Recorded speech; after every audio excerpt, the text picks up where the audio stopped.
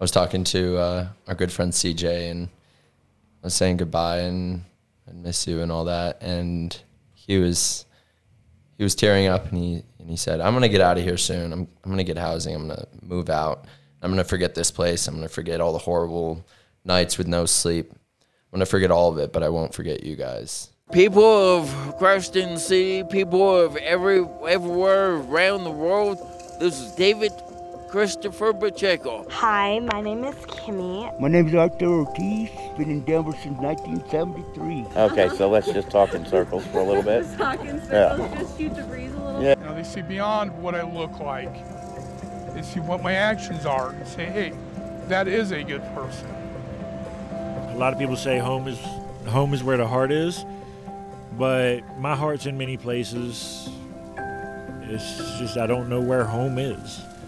Welcome back to Homeless But Human. Here with you once again is Blake. And here with you once again is Shayla. Hey, we are so glad to be back with you as we continue this series of the summer service cities, where our missionaries were sent all around the country and that one international site to truly encounter the poor in these new cities and transform the culture of that city. So today's episode is highlighting Dayton, Ohio. Let's go, Dayton, Ohio. And here with us is Stephanie and Liam. So, Stephanie, you're a returning podcast girl. Yeah, she's happy to be back.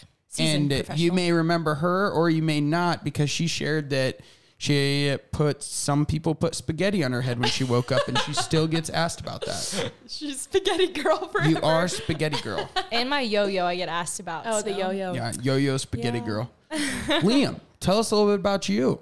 I'm a first-year missionary from Wisconsin, and I'm glad to be here today. Talk about Dayton. Go Pecco. No. What the heck? I'm actually a Giants fan. Wow. Interesting. My dad's from Jersey. It hurts my heart. Oh, that makes a lot of sense. Well, yeah, so good to have you two with us today, seeing the different ways that Christ in the City's mission not only stays in Denver, but goes out, right? When we have great gifts of the Lord, we have no other option but to share them, right? We overflow with them. So, yeah, can you guys just start off by painting us a picture? What was it like in Dayton, showing up, and then ministry, kind of set the scene? So I picture Dayton, Ohio to be a very small town. I had never been before, and I just knew of a university that was there. So the day that we showed up, we flew into Cincinnati and drove into Dayton, and there was a skyline, and I was very surprised by that.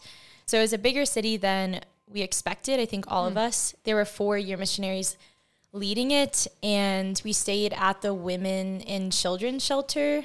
Oh, wow. And we did ministry there as well as the men's shelter. So the first day was a lot, just being welcomed into a shelter where we were staying, where we've never stayed before. So the poor, right, in Dayton, not a lot of chronically homeless like Denver, correct? Yeah. Like homeless out on the streets? There was very little homeless on the streets. What is the situation there? Why is that? Basically, the city's solution to their homeless problem is just put everyone in shelters. I think they have around 4 shelters in Dayton. Wow. They have 2 others that weren't like SVDP shelters. And so you guys went in to these shelters. Tell us a little bit about the ministry and the shelters for you guys, what that experience was like. It surprised me from day one. I did ministry at the men's shelter with Stephanie, and the men were very receptive to us. There was they were unaware of it actually, but there was like a brotherhood there that we kind of just got invited into. And that was really cool just to kind of, enter into that with them. They were just very receptive from day one, and it was very easy to enter into friendship with them because they were starving for friendship and connection and just joy. There was like a lack of joy at the shelter that we brought that was really, really unique and cool. Also, something I think that's important to know, as Liam was saying, with the brotherhood that was there, it used to be an old prison. So where they hang out during the day is the lunchroom, and then there's the courtyard, and it looks like a prison because it used to be one. So a lot of them just hang out at different tables, and some of them were friends with each other, although there almost seemed to be cliques, and many people were loners as well, just sat at tables by themselves. So I think that created a culture that was easy to enter into because they were all just sitting at tables. Yeah. And we could just approach them there. And go sit with them. Yeah, or go outside and play basketball with them, or pick flowers with them, or... That happened? Yeah. Yeah, that's one of my favorite. It was the first day we tell were that there. story. I'd love to hear it. Yes, thank you. Okay, so the first day we went, like Liam said, we were all just very surprised at how receptive they were. And when we walked outside, there was a man who approached me holding a bouquet of wildflowers. His name was John, and he just handed them to me, and we were already around a lot of other men that were sitting on benches because a lot of people just hung out outside sitting on these benches. And it was like immediately just rapport was gained because we were all just kind of like oohing and awing at these flowers, like, ooh, aw. And then I gave them off to someone else. And then everyone was just laughing, and it was just like such a special moment. And then some of the missionaries and John inspired us to go pick more flowers. And then we started handing them out to people on the benches. And that's how a lot of our friendships started, actually. Was just through giving like middle-aged men flowers. Yeah, it was really special. Wow, what a way to just like kick it off. And like, I'm sure you I'll received be growth honest. from that. Yeah. I wouldn't have expected that to work. Yeah. I mean that in an honest way. Like, I wouldn't, but I love it. One of my good friends, Johnny, that I got to know there, he saw me holding the flowers and called me over because he wanted one. So yeah, not what I would have expected either from a man. I love that. Yeah. I think joy, just like, they were so drawn to the joy that we brought. It was a very sad place. A lot of these men are in, great destitution in their life, and to have this like radical joy before them was just so inspiring for them. One of my favorite stories was Stephanie doing cartwheels in the rain. Wait, what? So it started downpouring. I mean, this is like Midwest, like rainfall, just Love it's it. thick. Yeah, thick rainfall. And all the men are like running inside, putting out their cigarettes or whatever. And Stephanie runs out and starts doing cartwheels. And this man goes out with her, Sean, and joins her in the cartwheels. And there were just like a bunch of guys inside just amazed at her joy. That was one of my favorite memories too. So childlike. That's so awesome. beautiful. Yeah. And that guy who joined you? Sean, yeah, he was amazing. Actually, what's funny is I ran outside and he was already out there. Okay, so he didn't follow me. He was out there with his arms spread open wide in the pouring rain. That's right. Just looking up to the sky, already soaking wet. And I looked at him and just thought like, wow, we were meant to be friends. Because in that moment, I wanted to be out there in the rain and he did too. And yeah, it was really fun. He's a good man. Good man.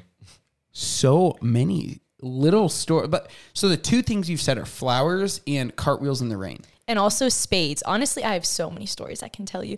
They Tell are us. really big on spades there. Yes, because great game. that's kind of, I think It's that. a card game for all those who don't know. Exactly. Yeah. Which kind of was maybe expected with just like the prison culture kind of like a lot of people just play card games a lot. I've actually never been to a prison, but that's what some of them were saying, that they started to play spades when they were in prison and then just continued with that. And there were a pair. So it's a 4-person game and you play with pairs. There was one pair that was really good, known to be the best in the shelter, but I'm also pretty good. What? No. No, I'm actually really good. And I started playing with another guy, Greg, and he became my partner throughout the last week and a half there. I lost the first 2 games against the best pair, quote unquote, but the last game I won against them. And quote, the man CJ, who's one of the best players, said to me, "You play better than all these guys here." And I was like, yes. Wow. Stephanie. One of a kind. Liam, any other stories that you can think of you'd like to share?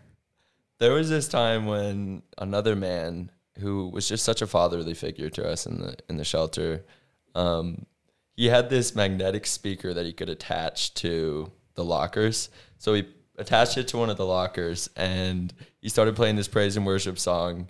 And Stephanie, him and I just put our arms around each other and just listened to this praise and worship song. And to be honest, I'm not a huge fan of praise and worship, but this was a truly beautiful moment. And he's just so in love with Jesus, on fire for his faith. And it was just such a beautiful moment. So yeah, unifying in this like dark place that we were in, where he just wanted to share this love that he had for Jesus. It was so beautiful. Wow. Was that a friend that you had kind of had the whole time, or was that kind of like a one-off encounter with him? Yeah, we had formed a really good friendship with him up to that point, and he just wanted to share with us like his love for Jesus from the start, really. I mean, he was just so on fire.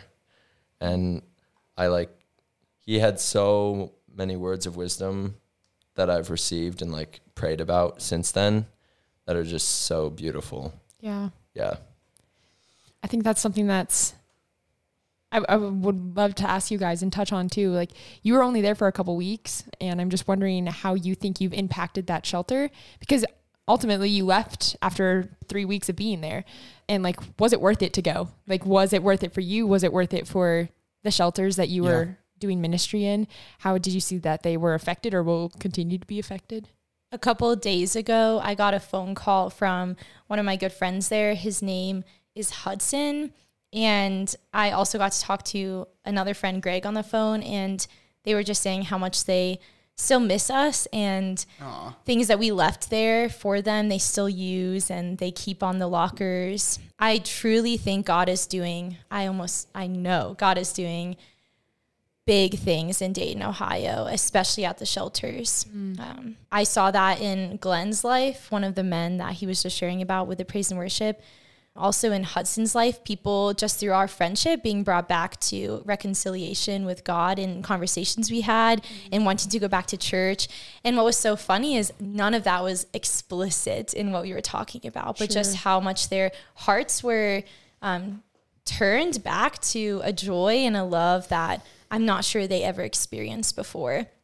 Like a purity of love from us that they were confused about. And that's what I think is so beautiful about Sauce is we don't have a reputation going to these shelters. They don't know why we were there. So in being able to prove through coming back that we really just want to be their friend through action, they, I think, are confused, like even still almost and in awe of like, this is a love that I want. And that is something at both the women and men's shelter I saw a lot of. Well, as we were saying goodbye, just them saying how we impacted them and that we changed the culture. One of the women said this, we changed the culture in a way that it won't be the same when we leave. Yeah. That last day was really when all the fruits of those friendships became apparent to me. I was talking to our good friend CJ, and I was saying goodbye and I miss you and all that. And he was tearing up, and he said, I'm going to get out of here soon. I'm going to get housing. I'm going to move out. I'm going to forget this place. I'm going to forget all the horrible nights with no sleep. I'm going to forget all of it, but I won't forget you guys and the way you have touched my life. Oh my gosh. Yeah. And I was so touched by that. Wow. That's beautiful. Like you said, joy, right? But even if, I'll be as bold to say, like, even if you guys had rough days there, those things, it's like you gave them the gift of yourselves. We talk about this so often around here, right? And one day that happened to be flowers, and another day cartwheels, and spades games, all Stephanie. Liam, sure, you gave him a lot of stuff too, but maybe not that weird of stuff. Not that weird. Yeah, but it's just like they saw that, right? And you kept coming back, and it wasn't forever, but I think that's so inspiring for all of us, right? Like Christ in the City family, listeners, everyone, just realizing like, sometimes it's the time, it's just showing up. Something too, on the last day we were there, a man said to us that we actually care and that we actually listen. And that's something that in all these stories of joy that we can share is often overlooked, is how important and moving just being listened to is. And that was something that I think often overlook, is just how much listening changes people's lives. You guys were there to just be. On the days when I felt like I didn't have much to give, there's still so much more that I could give as long as I was present and listening to them, because that's what they're looking for. That's what they want. Just realizing that the gift of my presence was enough. Stephanie, we have a note here that you had written a poem, a reflection from your time in the shelters. I was wondering if you would be willing to share that with us. So one of the friends at the shelter Hudson, I wrote a short story about that I would love to share. Let's hear it. It begins. To be an artisan means to be skilled in a handiwork, in a craft, to create from scratch by hand. To be an artisan is to make physical, to make human art. There are artisans of woodworking, of calligraphy, of rosary making, of glass blowing. But we are artisans of another kind. In Dayton, Ohio, off of Gettysburg Avenue, is a women's prison. Behind is an old men's prison, now converted into a place for the imprisoned of another kind. They are what they call homeless. In Dayton, Ohio, off of Gettysburg Avenue, is a man inside of the St. Vincent de Paul men's shelter. He is around 50 years old, an Ohio native with a graying beard and a melancholic heart. Before staying in the old prison, he was in an active prison for 30 years, formed into a man who for 10,950 days did not have a home of his own. On a Wednesday morning came two 22-year-olds, one a woman, short and playing with a yo-yo, and the other a man with glasses who is studying to be a priest in the Catholic Church. They're wearing matching green t-shirts, and they seem to be excited to be there. For people like them, why? An exile to the shelter, he had been kicked out for a couple days, when words took his silence away with an exchange of names. Hudson was his name. The man and woman in matching green shirts bend down and share company, with laughters, words of hopelessness, broken families, his plans for the day, and the 3 months Hudson had been there at the shelter. Seemingly out of nowhere, Hudson looked at the woman in the green shirt and called her a mama's girl. If you don't know what that means, neither did she. Confused, hurt, she asked him why he would only continue to call her the same thing, mama's girl. Not understanding, the words were left there at the entrance to the shelter. Between the sandwich of Wednesday and Friday was a day for class for the people who wear green shirts. The class was on the dignity of work. A question was asked that day to the class, all high school graduates. What do you want to be when you grow up? The woman from the day before writes on her paper that she wants to be an artist of people. Not yet knowing exactly what that means, she only knew that it was exactly what she wanted to be when she grew up. The next day, Friday, the man and woman come back to the shelter and start kicking a soccer ball with Hudson. He moves towards and starts to speak to the woman. He continues to misunderstand her, calling her names she does not know. Eyes being met, she shares with him the truth and asks him to stop. With almost no pause, he spits out, "I only call you these things because I wish I still had a home." Then following an apology, "I am sorry," finishing with forgiveness. "I forgive you, Hudson." Then comes the soccer ball and they continue to play. As the woman leaves that Friday, she walks up and nails him with a simple 5 words. "Hudson, I really respect you." He reciprocates, "And I really respect you." A meeting in the middle, their friendship not only healed, but now nailed to a truth and a freedom deeper than before. The weekend comes and goes, and the people with the green shirts come back at the same time that Monday. Instead of the man and woman in the green shirts approaching Hudson, he instead comes up to them. Visibly different, he wore his smile boldly. They ask him, "Hudson, how was your weekend?" "My weekend was very good. I have been thinking about our conversation on Friday, and I went back to church this Sunday, and I will never be the same." Like in the harvest season, the ripe fruit in his words falls off the vine, and the fruit was so sweet. They rejoiced. This man will never be the same. In reconciling their friendship, Hudson's heart repented, and he received the gift of reconciliation with God. He was reconciled to his Maker. God in his goodness had laid bare before the woman's eyes, "You are an artist of people, an artisan of reconciliation." We are his artisans, reconciliation our craft. We make physical, we make human, we make more whole his masterpieces. Hudson is his masterpiece. You see, we are artisans of another kind. That was awesome. Stephanie, thank you so much. Yeah. Hudson called me a couple days ago and told me that he'll be getting an apartment soon in about a week. And also that he has been continuing to go to church. He went on Wednesday, Saturday, and Sunday whenever they come to the shelter. Yeah. So amazing. Huge things are going on at the men's shelter. Man. Before we kind of wrap up here, if you guys could describe your experience this summer at Dayton for the couple weeks that you were there, in one word, what would you say? I already thought about this. I would summarize my 3 weeks in Dayton as harvest, like the harvest season. Wow. And we don't always get that. You know, sometimes it's seed planting season. Exactly. Sometimes it's winter. Watering. Sometimes it's winter. Yep. That's Liam? interesting you say that. Were you going to say that? No. I guess if I had to describe it in one word, it would be overflowing. Just the fruits that came from that. Many of which we don't know. Yeah. Overflowing. Don't you kind of love that? Like you hate it, but you love it. Like you don't know all the fruits. I think God protects us from our own pride in that. Oh, totally. Totally. And even at the end of the 3 weeks, like if you guys wouldn't have left, they would have never shared with you how much you meant to them in some ways, you know? Yeah. Guys, thank you so much for sharing. Of course. We thank Dayton, we thank Michael and the staff there. You guys welcomed us, and just making this possible and seeing this vision for joy and hope in your shelters is something we are all here for. So we thank you for that. And and thanks to all of our listeners who tuned in today to hear about Dayton, Ohio, and how our summer of service went there. Thank you all so much. Liam, Thank you. Stephanie, it was a joy. You guys rock. God bless you all. Bye. Mother Teresa, one of our patrons, would say, "If I look at the masses, I will not act. If I look at the one, I will."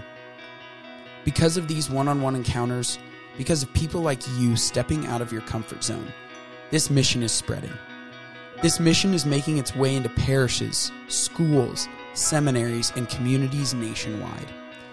We have families making care kits for the homeless, college students coming on week-long mission trips and then going back on fire to serve the poor in their cities, seminarians and small groups across the country doing Christ in the City style street ministry. This mission is becoming a national and worldwide endeavor, and we're so happy you're here. For even more in-depth Christ in the City training, videos, and interviews with the homeless, we invite you to join our known and loved monthly giving community. This is one of the most impactful ways you can join us in this mission. Visit christinthecity.org and make a monthly gift today to join our known and loved community and receive a special Christ in the City gift. Imagine with me for a moment if every homeless person had one friend who cared about them. What a difference that would make in the world. And what if that one friend is you? You can listen to this podcast on iTunes, Spotify, podcast platforms. And do us a favor and go hit subscribe and leave us a review. God bless you.